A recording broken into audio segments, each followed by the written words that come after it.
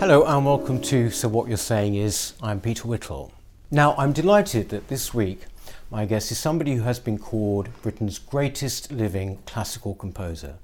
Sir James Macmillan, in an extraordinary career, has produced symphonies, choral work, opera, concerto. This year, his Fifth Symphony was premiered at the Edinburgh Festival. He's also well known to the readers of such publications as Standpoint and Spectator, where he's written very eloquently about art and politics. Welcome, thank you very much, James, for coming. It's a special year this year, isn't it? It's your 60th. That's right. And this has been marked in the musical world, hasn't it? It has. It feels a bit like being the Queen, actually. Every day seems to be a birthday. Yeah. And the Edinburgh Festival, as you've indicated, put a big focus on me this year, and there's been various things like that at home and abroad. So I've been very busy and travelling and writing a lot too. And you've also produced a book, haven't you? Yes, to mark my 60th birthday, I've written a very short collection of reflections. I use things that have happened in my life as a starting point and then begin to reflect on issues that arise from them, mainly about music, but not only religion, some politics. I'm a little careful about that sometimes, and wider artistic aesthetics and so on. Yes. I mean, we first met actually about 10 years ago, and we did a conversation for a book that we produced here at the NCF. And I remember in that, one of the reasons I wanted to speak to you is in that, without going immediately into politics, I remember you saying something, you used to get frustrated that people automatically made assumptions about what you were politically because you were in the art world, because you were a composer. Yes, I think that's true, and I can understand why those assumptions were made and continue to be made, not just about me, but about many people in the arts. But the issue is that gradually throughout my life, and I began as a kind of precocious teenager interested in politics, and it was very left-wing politics. It was the Young Communist League. Yes, I joined the Young Communist League when I was about 14, and basically since then, very, very slowly and incrementally, I've been losing all my youthful certainties. Right. And I try to make an account for that in some of the things that I say and write about. But I, as a Catholic, I also feel a great deal of sympathy with agnostics, because I now know what being an agnostic feels like. Except the religion I have lost is the anti-religion, anti-religious religion of Marxism. That's been an interesting journey, and I remember crucial moments where I began to have severe doubts, and it doesn't mean I've become the opposite of whatever that it was, but I enjoy being that kind of free-floating figure now, engaging in conversations and thought and reading, and indeed friendships with people I would never have had anything to do with 30-odd years ago. I mean, obviously, you therefore politics to be that involved at 14. This was something that you were quite passionate about. Was it a political family? Yes and no. My uncle Brian was a Labour councillor, and those kind of communities are steeped in Labour tradition in working class areas like Ayrshire, where I grew up. But that was a moderate, socially conservative Labourism. Yes. My grandfather, who was a coal miner, was committed to the Labour Party, but he was very, very wary of Marxists in the National Union of Mine Workers, and he fought against them, not physically but politically throughout his life. And that strain of Labourism is something that I've always had a great admiration for. He was very disappointed in me when I became a communist, because it was like joining the enemy. And I still have huge regrets about that. I did hurt my grandfather by doing that, and I was stubborn, I was silly, but he was right. It was probably the worst thing I've ever done. Yes, really. Yeah. I mean, that's it's still a living regret you have. It is. I still wake up in a lather of self-recrimination from time to time, wondering whether, even just as a teenager, and it's not very important, I suppose, in retrospect, but just in the thought and the just wondering whether I may have given succor to one of the most evil ideologies that has ever been in this world. Before this, though, and in some ways, far more importantly, you were already composing, weren't you? Exactly. I read, is this right, at 10 years old you were composing? Yes, I was given a little recorder, a plastic recorder. Like we all were at school. Absolutely. It's not the seismic experience for most British school children that it was for me, but certainly it felt like a light going on, and I knew immediately that I wanted to play other instruments, but also, more crucially, I felt the desire to make my own music right from the beginning. Even before I knew what the notation was, I was scribbling down note names and making shapes and so on. So that instinct was ignited on the first day. Really? How does that come to you? What is it, it feels mysterious to me. How can you know at 10? It's something that has to come out, whether you like it or not. Is that? Yes, that's the way it was then, and the way it's been ever since. I don't know how it happens. It's just one of these mysterious things. But it's when one's own character comes into alignment with a skill that is absolutely drawing something from you, a necessity to respond to that. And it's there in all the arts, and I'm sure in many other things. That little moment when Miss Gray, she's still alive, gave me my first recorder, was the light going on for me that has had huge implications for what I've done in the decades since. I mean, in some ways, I think you're rather blessed, actually. I mean, because most people, a lot of people go through life and they don't quite know, they have a feeling for something, maybe this, to actually know, Yes, although I didn't know what it would mean at that stage and what the implications of what a life in composing would be.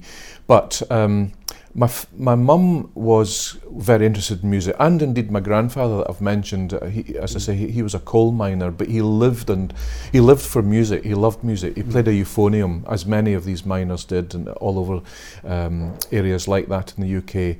And so when I came along, he was delighted, and they began talking to me about composers, and I found out about other composers, dead composers, the great composers, because my mum had played piano when she was younger, and I kept on finding her old piano music, sonatas by Beethoven and little pieces of Chopin and so on. And so there was music in the house. My grandfather started giving me stuff that he had played and sang. He'd sang in the local Catholic church choir and so on. So gradually I began to realise there's all this music. And crucially, I realised there were still composers alive, and some of them, great composers, just a few 100 miles down the road from where I lived, Benjamin Britten. And so I get very interested in the idea that it was not necessarily only a museum culture, a dead art, as it were, but there were people doing the same things. This was the 1970s.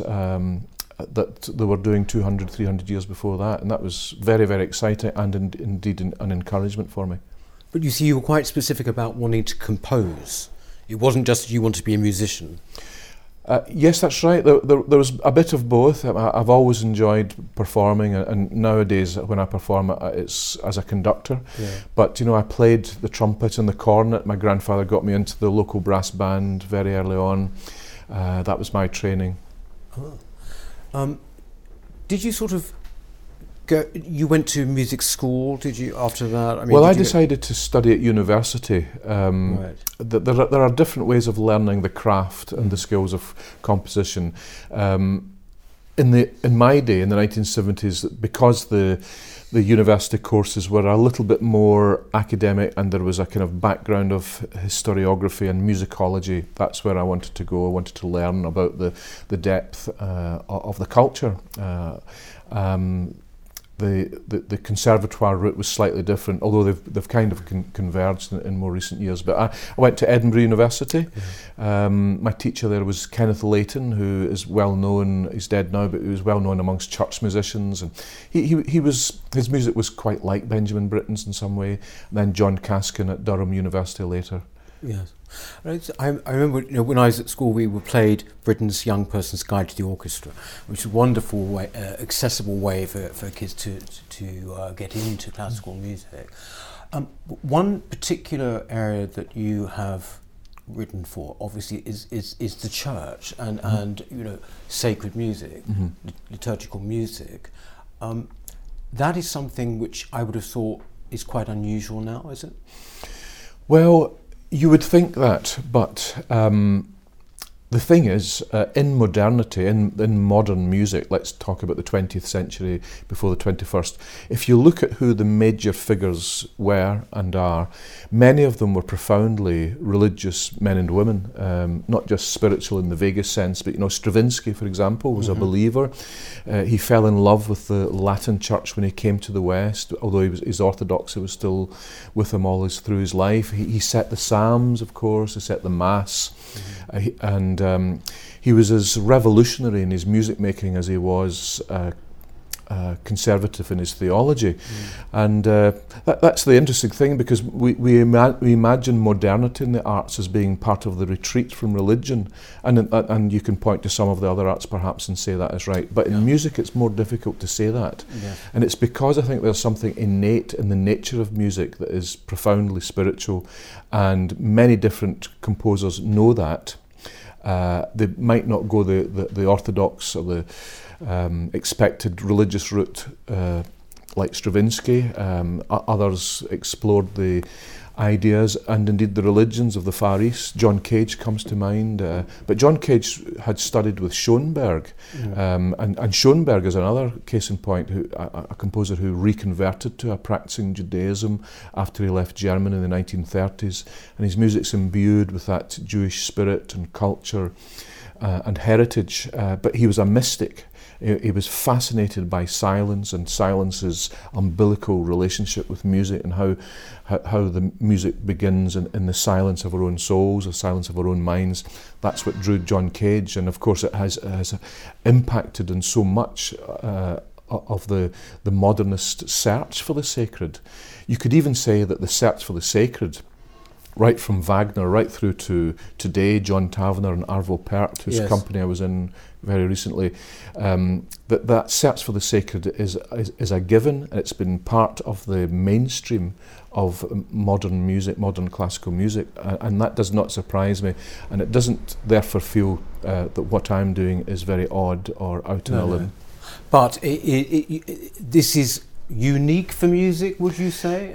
Well, it's very hard to detect it in other arts. Except I've had some very interesting discussions with poets, for example, who can trace the same lineage and search in modern poetry through many great poets of our time.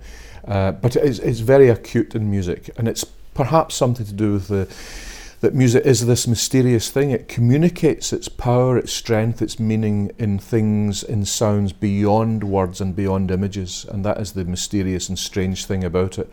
What is this thing that's affecting my emotions and depth of soul so much, but it's not necessarily in words, and it's not necessarily what I can see.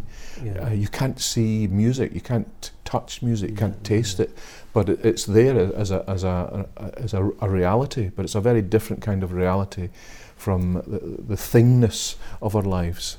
There's something about transcendence, isn't it? I mean, it's transcendent. Yeah, I think music. I think so, and I've come across many music lovers, and they don't necessarily share my worldview, and certainly not my religion, but they recognise that transcendent quality, and they in their atheism sometimes and in their agnosticism will speak about music as a spiritual art form, and they obviously mean something by that. You have written quite a lot about your relationship with, if you like, the broader artistic establishment. How would you characterise that now? Well, the first thing to say is that in music. I think I've hinted at it already. There is a profound understanding and knowledge of where music has come from. There's an acknowledgement of the Judeo-Christian roots of that heritage and so on, and that many of the great composers from the past, right up to now, wrote music for the church, were employed by the church. So in music there is a great open-heartedness, open-mindedness about the spiritual nature of music, of the art form. And outside of that, it can sometimes be different, and I think this bewilderment that there's people still writing masses and Stabat Maters in the 21st century is out there. Mercifully, I don't come across it very often, but sometimes I do, and it's usually in an article in The Guardian or something. Sorry to single them out, but you know what I mean. Yes. But there is a kind of left-wing secular groupthink about the arts in general that might have made it more difficult for me if music hadn't been so powerfully spiritual anyway. But also, at least those assumptions that we started off with, doesn't it? The assumption that somehow you're going to be broadly left politically and all this. Did that sort of, how did that play when it came to things such as the Scottish vote, for example? I mean, you actually were quite clear there, weren't you? You were on the no side. That's right. I decided. I mean, this on one level, wasn't originally a left-right thing. Although perhaps it has developed that way because the nationalist movement in Scotland has become very left-wing, and that was one of my worries about the nationalist movement generally. It was becoming a broadly socialistic experiment, and but fueled by a profound Anglophobia and that was real inwardness. Then, was it, that Anglophobia? Oh that yes, was real. very much so. And they'll argue that it wasn't, but it was, and there was a narrowing down of options, and a nastiness emerged through it. In retrospect, I wonder whether it was a good thing to come out and say what I thought, but I did. I wrote about it. I said that for various reasons, not just cultural reasons, but for economic reasons as well, and political reasons, social reasons, Scotland cutting itself off from the bigger Anglophone world would have been a disaster. And I wrote that and immediately attracted opprobrium, especially from the arts. There's this weird organisation called Artists for an Independent Scotland, and you were expected to sign up for that. And they were all very shouty and young, a lot of them, and I think they put a lot of people off independence actually because of their quasi-hooliganism in the way that they responded in debate. And you see that emerging in so many other debates today. So when I saw this other referendum coming down the tracks a few years later, I decided I'm not going to be doing that again. I've decided to stay out of that because, as we have seen, it's become very, very toxic. It's dividing families. It's ending friendships, just as the Scottish independence thing did. And that's a great shame, and it's made me reflect a lot on what an artist can do in the world of politics. And I see a lot of my colleagues entering into various debates but causing division in so doing, and I'm not going to do that anymore. There's something about the healing power of music that can make us come together, and I will always remember that. Hopefully in the years to come, when we put these divisions and toxicities behind us. On that point, it struck me, for example, this year at the proms, the last night of the proms, suddenly this thing that had been, quite a fun thing had seemed to have become a forum. I don't know what. Did you see it? Did you? I didn't this year, but I've seen it coming over the last few years. Yes. Yes, it's sort of like it was a mixture, an awful lot of EU flags. And it was something which was, for many people a bit jokey, for many people quite sincere. but it's become this kind of, this sort of battleground in an odd way. Yeah, it's a great shame because I used to hate The Last Night of the Proms for left-wing reasons. Right. Then I came to love it because it was a bit of a laugh. It was like letting our hair down and having a laugh at ourselves, and nothing was very serious, and everything was ironic, and the waving of flags and the singing of these wonderfully comic and silly songs. But I would hate to see that disappear and it become, as you say, a battleground, another forum for the divisions in our society. You said that you have become less certain as you've got older. Obviously, you're talking about politics, but generally, I mean, do you feel? Does that make you feel, as it were, better? I mean, do you feel more open? That's really what I'm asking. In some senses, I do feel more relaxed. More relaxed. Because I feel that I'm happy in the company of many different kinds of people. Yeah. I've formed friendships with people who I would not have encountered many years ago, from the likes of Roger Scruton, for example, who's I admire greatly, and I cite his writings on Wagner and aesthetics and beauty a lot. I've got a story about that citation that I'll come back to in a minute. And then the likes of George Weigel, who was John Paul II's biographer, and very much on the sort of Republican side in American politics until recently, perhaps. And to engage in friendly conversation with him has been a real learning process for me. I found out a lot about American politics. And then someone like Alexander Stoddart, the great sculptor up in Scotland, very much associated with social conservatism, perhaps, and I've enjoyed their company a lot. But I don't think I would ever want to lose the friendships I've made with genuinely left-wing people that are as open as I am to dialogue. Now, whether it's more difficult to find that openness on the left is a matter of debate. But as I say, I remember quoting Roger Scruton in it wasn't just a pre-concert talk; it was an on-stage talk at the South Bank Centre a few years ago, and then there was a review in The Guardian, of course, where else, which mentioned me quoting Scruton as perilous. Really? Perilous for who? Well, exactly. Who did he mean? Yeah.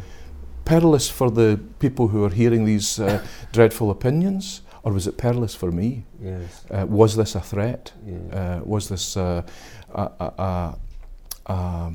sign that I had stepped out of the fold? Yeah. That's the feeling I got, and that was another danger moment. I realised this is going to get more and more difficult for many of us in the years ahead, and I think that has been proved to be the case. You have said, I think, James, that because your Catholicism is central to your life, that tends to put you immediately, as it were, against the grain of opinion. Would you say that's right? Yes, and there's been a long history of that, of course, in this country.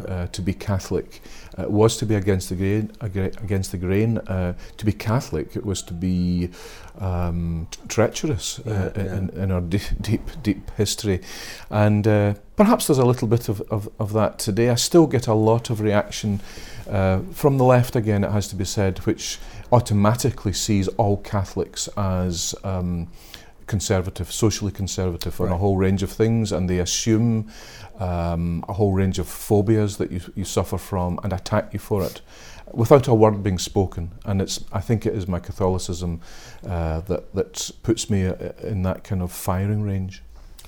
Can I ask you, I mean, this is a question probably you'll ask quite a lot. I remember at school, with my recorder, we had an orchestra and we were taken to the festival hall to see things. Is it more of an uphill task now with our educational system now to get younger people interested in classical music than maybe it was when we were young? We're roughly the same age. Yes, I think that's probably the case, and it's because music is not seen as one of the basics. And perhaps there is blame on right and left on this, that music is being edged out of the curriculum. And it's causing a real disastrous disintegration in state schools especially. Yeah. It's getting to the stage that the only people that are being in a position to learn music and to make encounters with classical music, and indeed a whole range of very, very different kinds of musics, are kids that have been to private schools. Yes. And Yes. that's a great slight on our meritocracy, Yes. if that continues. And so, yes, there are danger signs. The numbers that are wanting to take music at school at A-level standard and so on are dropping precipitously in Scotland as well as in England, and I think a degree of some kind of musical or cultural activism is required from us that are involved in that. And I know that the likes of Simon Rattle and many others have given voice to these anxieties. You see, I remember, again, growing up, there would be programs on, we had 3 channels or whatever. There would be programs about music or for young people. This is what's sort of gone from our culture in some ways now, hasn't it? Right. This kind of what you might call is a casual coverage of these things. You're not going to just sort of like happen upon them so easily, are you? No, decisions have been made that the high arts, the classical arts, are not to be on the main channels anymore. So they're hived off into little ghettos, yes. Where you can go if you want. But you're right, those chance encounters. A child turning on the television and seeing Verdi's Macbeth, which happened to me when I was, by that stage I was very involved in music, but I'd never come across a Verdi opera. Yeah. I just happened to see it on the television one day, yes, exactly. And I was just blown away by it. And there may have been others, maybe not many like that, but it did happen, and it can still happen. I mean, even the proms are beginning to disappear from BBC One. When my Confession of Isabel Gowdy was shown on the television 30 years ago, of course it was broadcast on Radio 3, BBC Radio 3, but it was on prime time or late evening BBC One Scotland or something, and so lots of people could come across it by accident. And in fact, the next day after it was shown on the television, I went to a Celtic Aberdeen game at Parkhead, and at half time I was tapped on the shoulder by another fan who asked, was that your premiere that was on the television last night?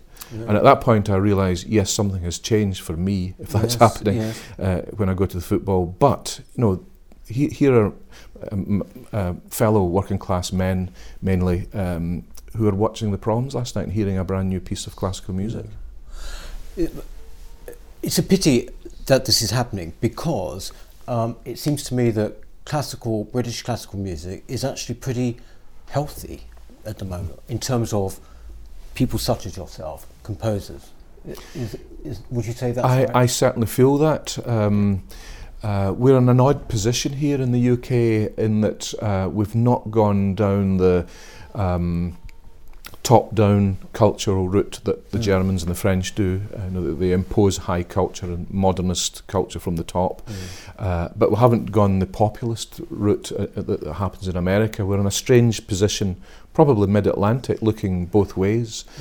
But it does mean that there's the approach to modern music in this country is less doctrinaire than it is in Germany and France, and different in its own ways from what happens in America. But it's a good place to be, because there's no school of British music has emerged.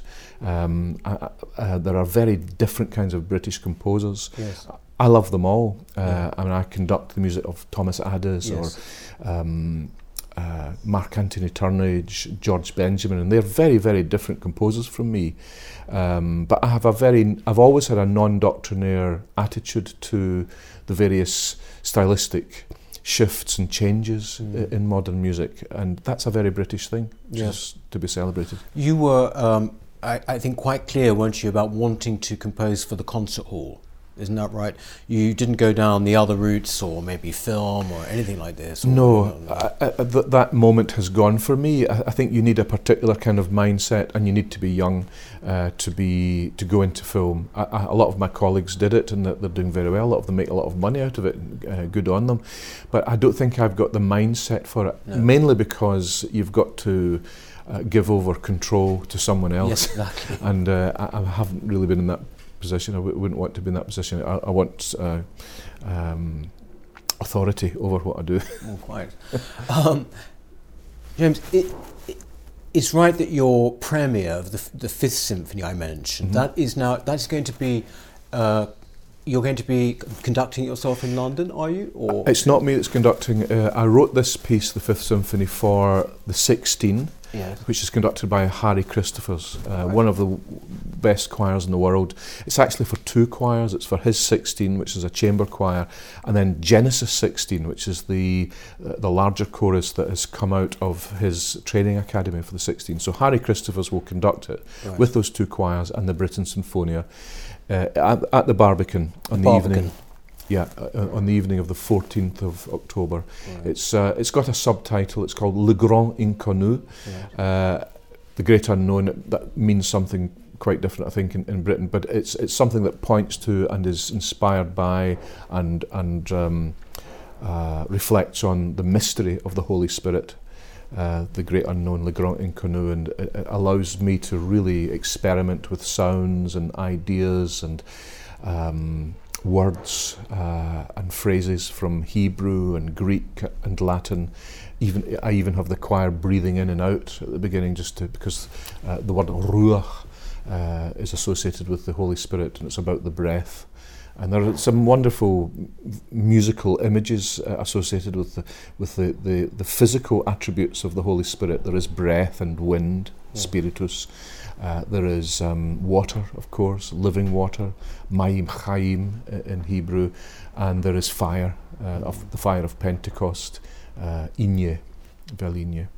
You've actually talked in the past about the importance of silence, I think, and this, I think you called it an assault on the interior life, actually, by noise. By noise, absolutely, and we musicians participate in that, collude with it sometimes too, I'm afraid. But it's a place I go to, and I know that many composers go. It's